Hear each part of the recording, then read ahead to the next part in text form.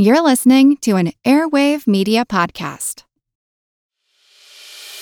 As a longtime foreign correspondent, I've worked in lots of places, but nowhere as important to the world as China. I'm Jane Perlez, former Beijing bureau chief for the New York Times. Join me on my new podcast, Face Off, U.S. versus China, where I'll take you behind the scenes in the tumultuous U.S.-China relationship. Find Face Off wherever you get your podcasts.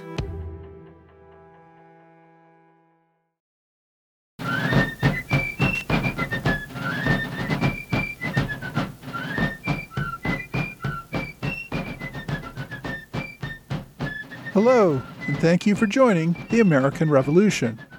Today, episode 137, Lambert Wickes brings the war to Britain.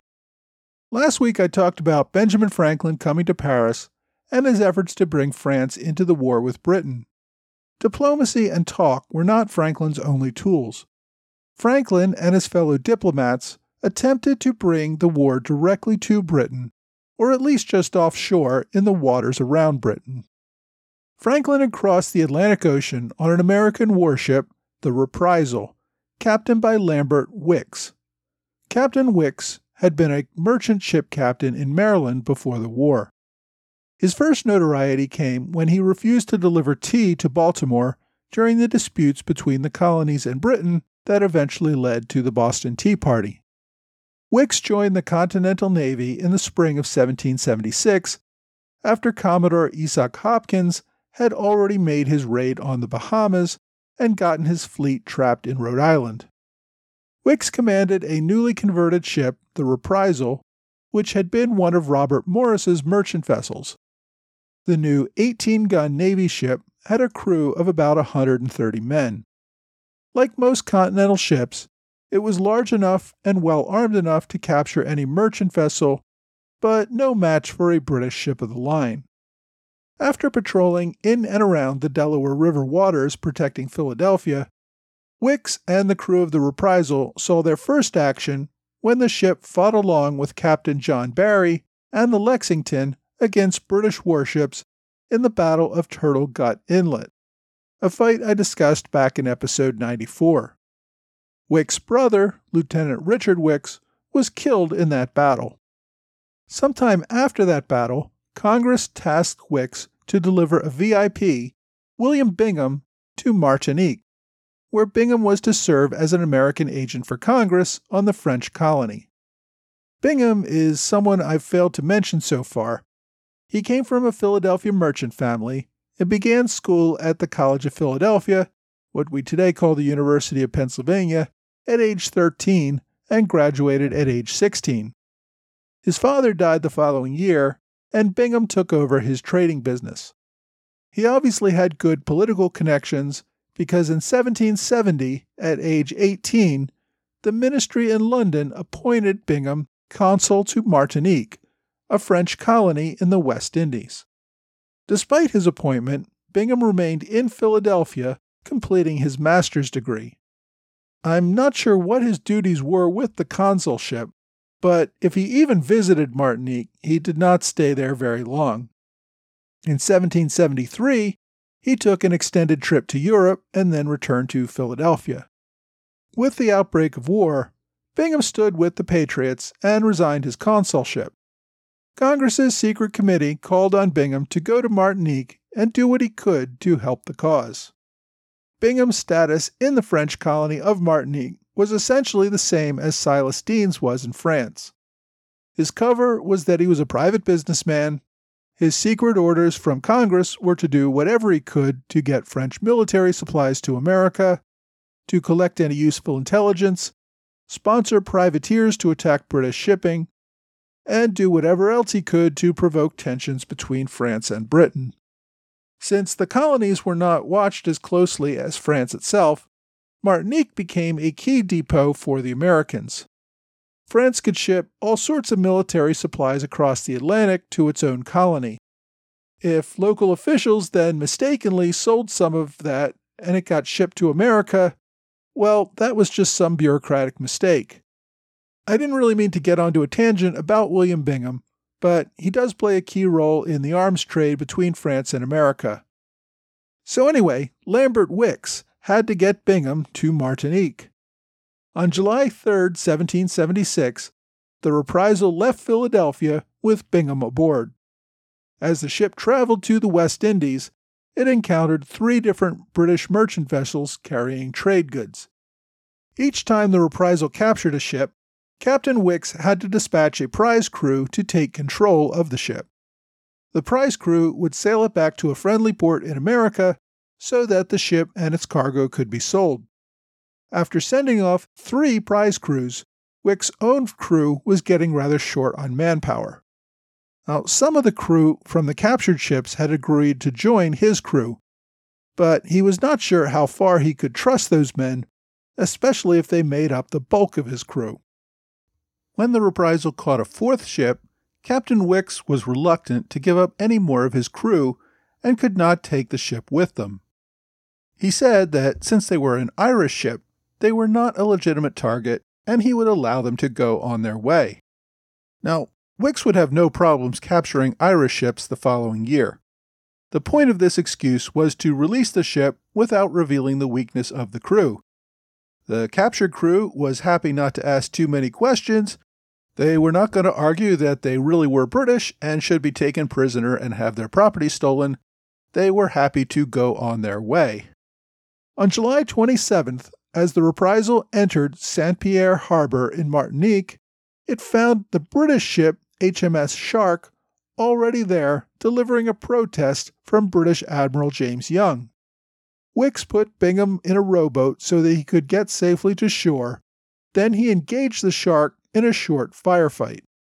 The British broke up the fight by firing a few shots from their shore batteries, but not before the Reprisal had damaged the Shark. The Shark left the harbor, only to return the next day with yet another complaint from Admiral Young. After the battle, Wickes received compliments and congratulations from the locals.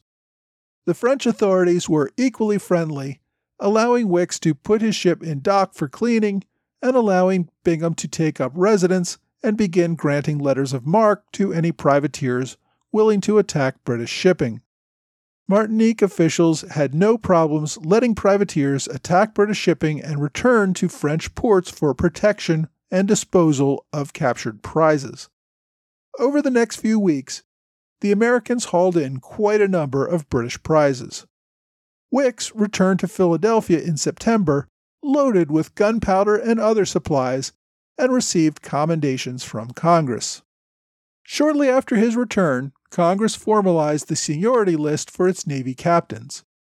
Wickes' recent exploits helped his standing. On October 10th, Congress established the seniority of its top 24 captains. Wickes ranked number 11.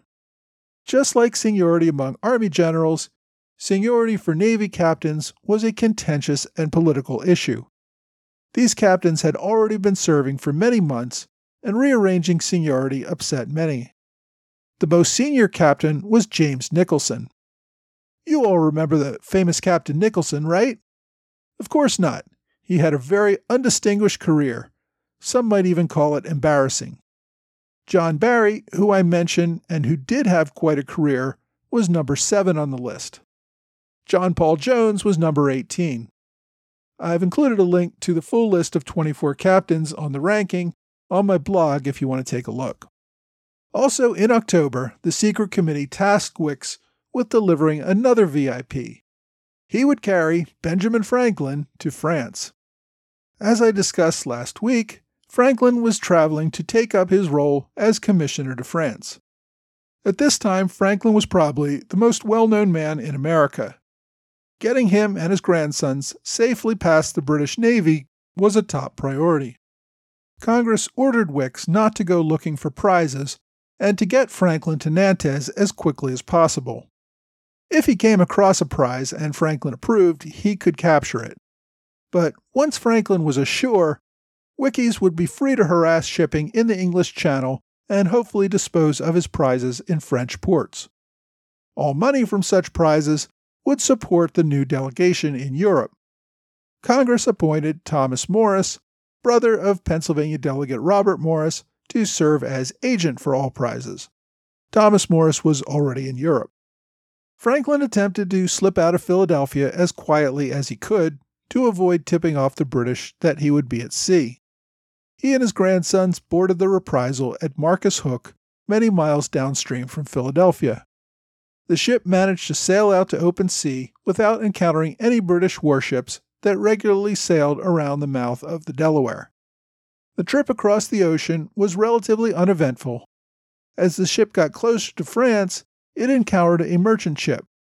With Franklin's permission, Wickes seized the unarmed ship and forced the surprise crew of the George to surrender. He put aboard a prize crew and continued with both ships toward the French coast. A few hours later, the Levine also came within range and was taken without a fight. The next day, November 28th, they sighted the French coast. Poor winds prevented them from reaching Nantes, though. For the next 4 days, contrary winds prevented the Reprisal from reaching any destination. Finally, the frustrated and seasick Franklin got Wickes to pay a local fishing vessel to bring Franklin and his 2 grandsons ashore. From there, they could find their way overland to Nantes and then on to Paris. With Franklin safely ashore, Wickes still had plenty of other worries. He needed to get the Reprisal and his prize ships safely to port. He still also had most of Franklin's luggage. He had to sell the prizes and the indigo that he brought in his own hold to fund the new American commissioners. He also had the crews of the prize ships aboard. Due to contrary winds, it would take Wickes another few weeks to reach the port of Nantes in late December. Normally, a naval vessel would return to a friendly port where a prize court could value the captured vessels and permit their sale. A portion of the prize money would be distributed to the crew. The crews of the captured vessels could be held as prisoners of war. Now, none of that was possible in France. The French government was bound by the Treaty of Utrecht. That 1713 treaty had ended the War of Spanish Succession. Even though the treaty had been blown up twice by the War of Austrian Succession and the 7 Years' War, both France and Britain still declared themselves bound by its trade provisions.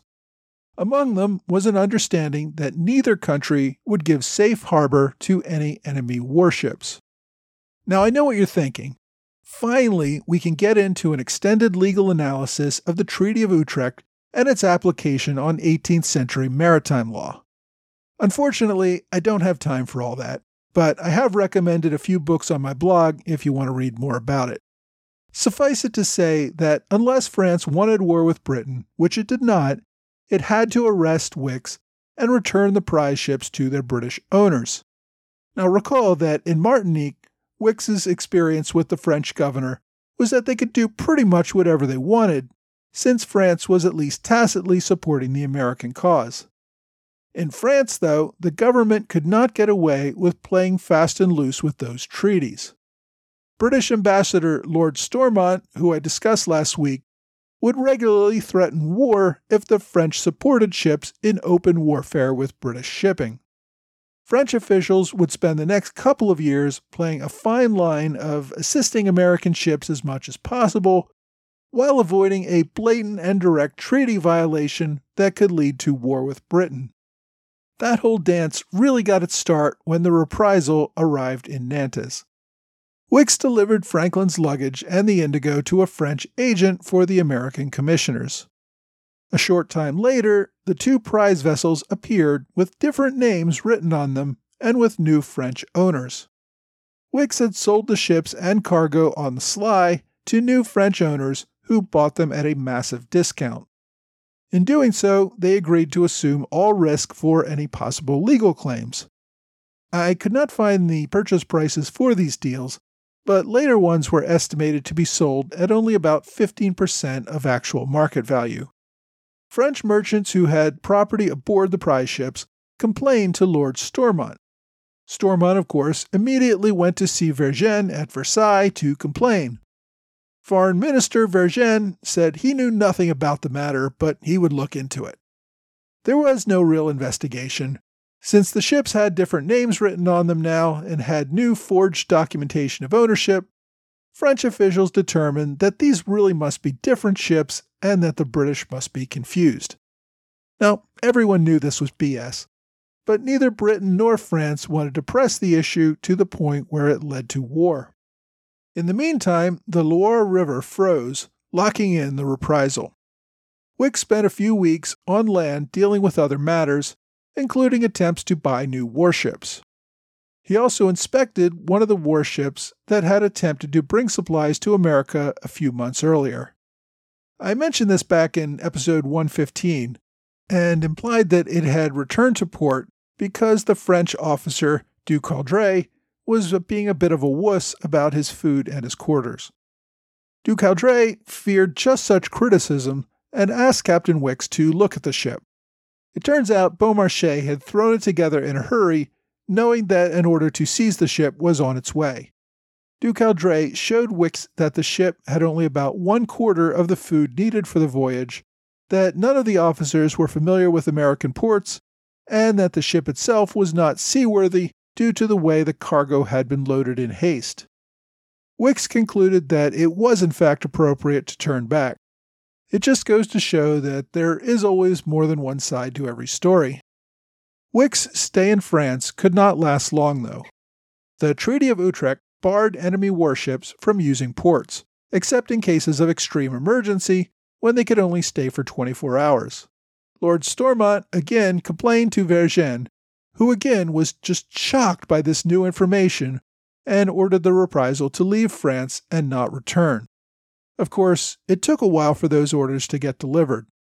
Besides, the reprisal was incapable of leaving until the river thawed. In late January, the reprisal sailed to the open sea. Despite official pronouncements from Versailles, Franklin had written Wickes to assure him that French and Spanish ports would be open to his return. The French just wanted to keep it quiet and have plausible deniability. The Americans, though, did not even want that. In addition to disrupting commercial shipping, a secret goal of the American delegation in France was to provoke a war between Britain and France. Although Britain and France, as I said, hoped to avoid war, America definitely wanted to see that war begin. Over the next few days, the reprisal captured 3 more merchant ships. In each case, Wickes brought the officers aboard as prisoners, then sent a prize crew to take the ships back to France for sale. A short time later, he found what he had hoped would be his real target, the Lisbon packet. This was not a private merchant ship. This was the King's ship, manned by the British Navy and armed, albeit rather lightly. After a 45-minute battle, the crew of the reprisal stormed the ship, which was named the Swallow, and took its crew prisoner. With this prize, Wickes headed back to France. Along the way, another merchant ship came too close and fell prey as well. Wickes took his 5 prize ships to Port Louis in France. There, he claimed that the 5 ships were his and that he was just putting ashore for some repairs. Everyone knew this was a lie, but the French policy of willful ignorance was in play here. Wickes also still had the captains of the 5 ships aboard his ship as prisoners. He agreed to release them on parole on their honor not to escape or reveal to anyone that the reprisal had captured their ships. He did give them permission to lodge protests with the port intendant, but only because he knew those protests would be ignored. Wickes tried to arrange for the secret sales of his prizes and to figure out what to do with the captured crews. Britain was holding a number of American privateers in British prisons. The commissioners hoped to arrange for prisoner exchanges. Franklin sent a letter to Lord Stormont suggesting just such an exchange. Stormont, however, took a different approach. He sent back the letter with a note saying that he would not engage in communications with rebels unless they were ready to beg for the king's mercy. He launched more protests at Versailles about the captured British ships. Wickes unloaded the ships to American agent Thomas Morris for sale.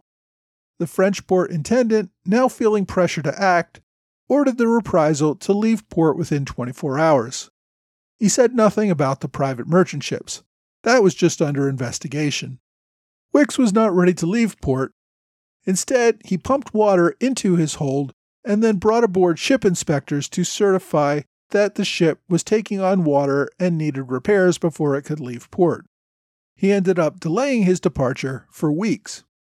Meanwhile, in Versailles, Lord Stormont was livid, protesting these continued violations. Vergennes first denied everything. He said the Reprisal had been ordered to leave port long ago, that there had been no sale of the prize ships, and that French officials were still investigating the matter. Vergennes could not discuss the matter with King Louis until he got all the facts. Wickes had arrived with his prizes in early February. In mid-March, Stormont was still complaining for action. It took until May 22nd before the French ministry finally released its report. The Reprisal had stayed in port longer than allowed due to damage of the ship and the incompetence of local officials to enforce the order to depart. They could find no records of the prize ships. Sure, there were records of 5 other ships sold around that time that seemed remarkably similar to the prize ships, but each of those ships had different names and were painted a different color and had papers saying that they were different ships, so those could not be the prizes that everyone was looking for. Meanwhile, Wickes was not done. He prepared for another voyage. This time he added 2 more ships to sail along with the Reprisal. The Lexington had recently arrived in France. This was the same ship commanded by John Barry that Wickes and the Reprisal had fought with at Turtle Gut Inlet. Captain Barry had since moved on to a larger ship, and Captain Henry Johnson now commanded the Lexington. Rounding out the fleet was another ship called the Dolphin, under the command of Lieutenant Samuel Nicholson. Captain Wickes' half-brother, Joseph Hinson, actually purchased the Dolphin, at the time called the Rochefort, in Liverpool. Hinson is a fascinating story himself. He turned out to be a double agent working for the British. Maybe I can get into his story in another episode, but in any event, he got the Dolphin to France, where it became the 3rd ship in Wickes' fleet, which set out from France on May 28, 1777. Even getting the fleet started was a challenge. Most of the crew refused to go until they got their prize money from the previous captures, or for that matter, the prizes captured on the trip to Martinique a year earlier. Wickes came up with some money for the crew, but also had to supplement his crew with French sailors. With the fleet underway, Wickes headed for the Irish Sea. The fleet sailed up the west coast of Ireland and then into the Irish Sea from the north. Over the course of this mission, the American fleet took 18 merchant vessels. They sent most of them back to France, a few sank, and a couple, which were smugglers, were allowed to go on their way. The attacks over the course of the next month created panic in Britain. Insurance rates skyrocketed. Merchants chose to send their merchandise aboard French or other neutral ships. British ship owners found themselves scrambling for business.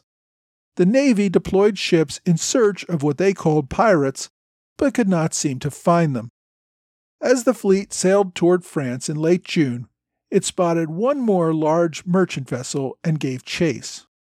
Only this time, the ship turned out not to be a merchant vessel, but the Burford, a 74-gun British ship of the line. There was no way the 3 American ships were even a contest for the Burford. As they realized their mistake and fled, the British warship turned on them. The fleet scattered in 3 different directions, leaving a prize ship for the British to seize and board. The captain of the Burford did not take the bait. He continued after the largest ship, the Reprisal, letting the others go. Aboard the Reprisal, Wickes made a dash for the French coast. With the Burford gaining on him, the crew threw over everything it could to lighten the load, including all of their cannon. The Burford got within musket range of the Reprisal, but Wickes kept his ship in front, always avoiding giving the British a chance to fire a broadside. After a harrowing 12-hour chase, the Reprisal reached the French coast, and the Burford gave up the chase. It took a few weeks for word of the attacks to reach London, and a few more for London to instruct Lord Stormont. By early July, Stormont was threatening war at Versailles over the flagrant treaty violations. France was serving as a base for enemy ships. Stormont told Vergennes that if something didn't change, France and Britain really would soon be at war. Vergennes was trying to avoid such a war, just as the Americans were trying to start one. Vergennes still wanted to help the Americans, but realized the British were near their breaking point. He told Stormont, truthfully, that France had ordered the American fleet to leave in May and not return. Of course, no one believed those instructions. He also said that they had only returned in the first place because they had been attacked by British warships. Vergennes now ordered the American ships sequestered, which gave them time to make repairs in the French ports. Vergennes also seemed to have a really hard time figuring out what happened to the 8 British prize ships that had entered French ports and then suddenly disappeared. Again, there was nothing to return to British authorities except the crews. France had recently arrested another American privateer, Gustavus Cunningham, who the British had termed the Dunkirk pirate. Now, Cunningham's story is another fascinating one that I really hope to cover in another episode, but we're running really long here today, so I'm not going to get into that. The diplomatic arguing dragged on over the rest of the summer. Meanwhile, Wickes repaired and rearmed his ships. Finally, in September, Wickes received orders from the commissioners to return to America with supplies and important communications for Congress. The British hoped to catch the reprisal after leaving port, but Wickes once again gave them the slip. The reprisal crossed the Atlantic, with Captain Wickes a returning national hero. Sadly, this is where Wickes' story ends. On his return trip off the coast of Newfoundland, the reprisal encountered a massive storm at sea. The ship sank, with all hands lost, except for one person identified only as the ship's cook. Captain Wickes went down with his ship, cutting short the life of one of America's bravest and most talented naval officers. Next week, we're heading south again for the Battle of Thomas Creek in Florida.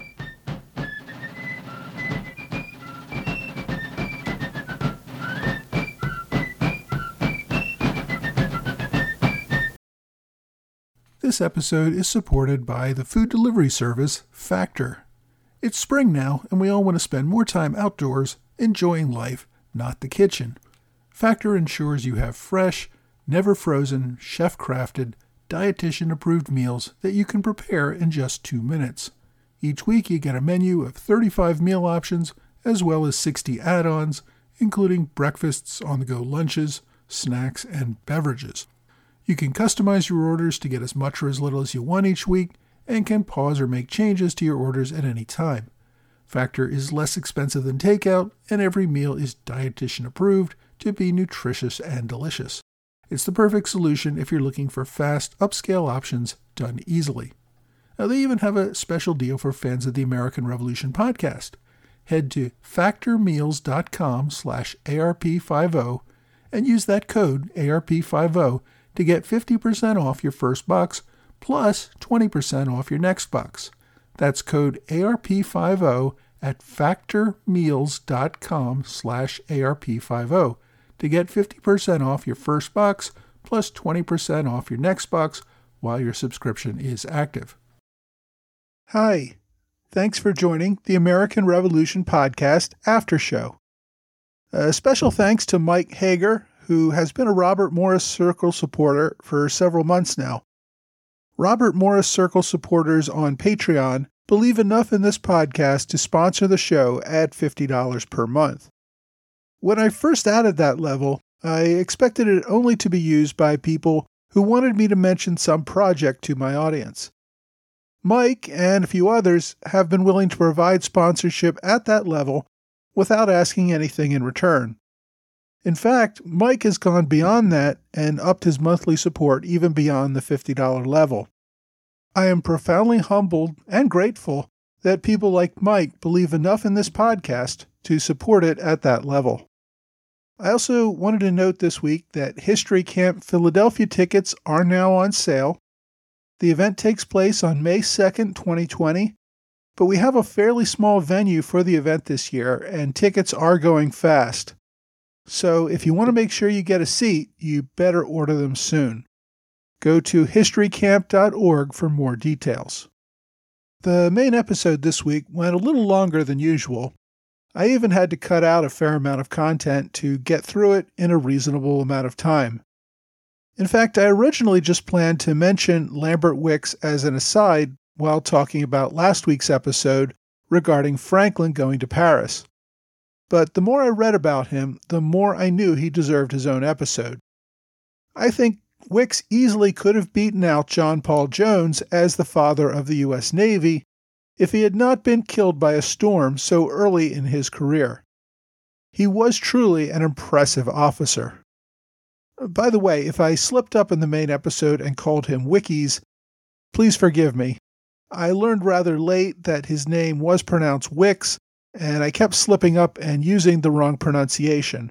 I hope I caught and fixed them all, but if not, please forgive me.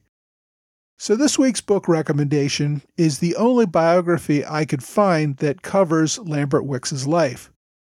It's called Lambert Wickes, Sea Raider and Diplomat, The Story of a Naval Captain of the Revolution, by William Bell Clark. At over 400 pages, this book does a great job covering the life of this forgotten hero of the Revolution. And I'll even overlook the fact that they spelled naval with an E in the title. The author, Clark, was an advertising executive who wrote several books on both the Revolution and naval history. The problem with this book is good luck getting it. The book was first published in 1932, and it does not appear to have ever been to a reprint. It's almost out of copyright, so I don't expect anyone to republish it now until the copyright expires. I looked on Amazon, and there were only 2 used copies available, both asking over $100. So unless you're loaded, you may be out of luck in finding this book. With that said, I'm going to recommend a second book this week as well. I briefly mentioned William Bingham, who lived a rather impressive life starting out as a Philadelphia merchant. He went to Martinique as the American commissioner. I really hope I get to talk more about him in a future episode, because he does lead a really fascinating life. He made a fortune in the war by running a fleet of privateer ships. He would later serve as Speaker of the Pennsylvania Assembly and also as one of the first U.S. senators from Pennsylvania. The town of Binghamton, New York, is named after him. He never lived there or even visited, but he did own the land when the town was so named. So my second recommendation this week is The Golden Voyage, The Life and Times of William Bingham, 1752 to 1804, by Robert C. Alberts. This is another long book, nearly 600 pages, although about 150 of it is appendix, notes, and index. Alberts was also an advertising executive who wrote quite a few history books and was a contributing editor of American Heritage magazine. His book on Bingham was published in 1969. You can read it online on archive.org or pick it up for a much more reasonable price at Amazon or any other place that you can find used books. If you want to learn more about William Bingham, you will want to read Alberts' book. But getting back to my Lambert Wickes recommendation, I noted that the book is hard to find and expensive. I was lucky enough to be able to borrow the book through my library's interlibrary loan system. If your library has one, by all means use it. As a member of the Philadelphia Free Library, the system will hunt down virtually any book from anywhere and lend it out for free, just like one of their own books. I really love this system, and it makes much of my research for the podcast possible. That is why they are my online recommendation of the week. The Philadelphia Interlibrary Loan Program, unfortunately, is only available for people who use the Philadelphia Library System. But I thought it worth recommending because your library system probably has something similar. I found that a great many do.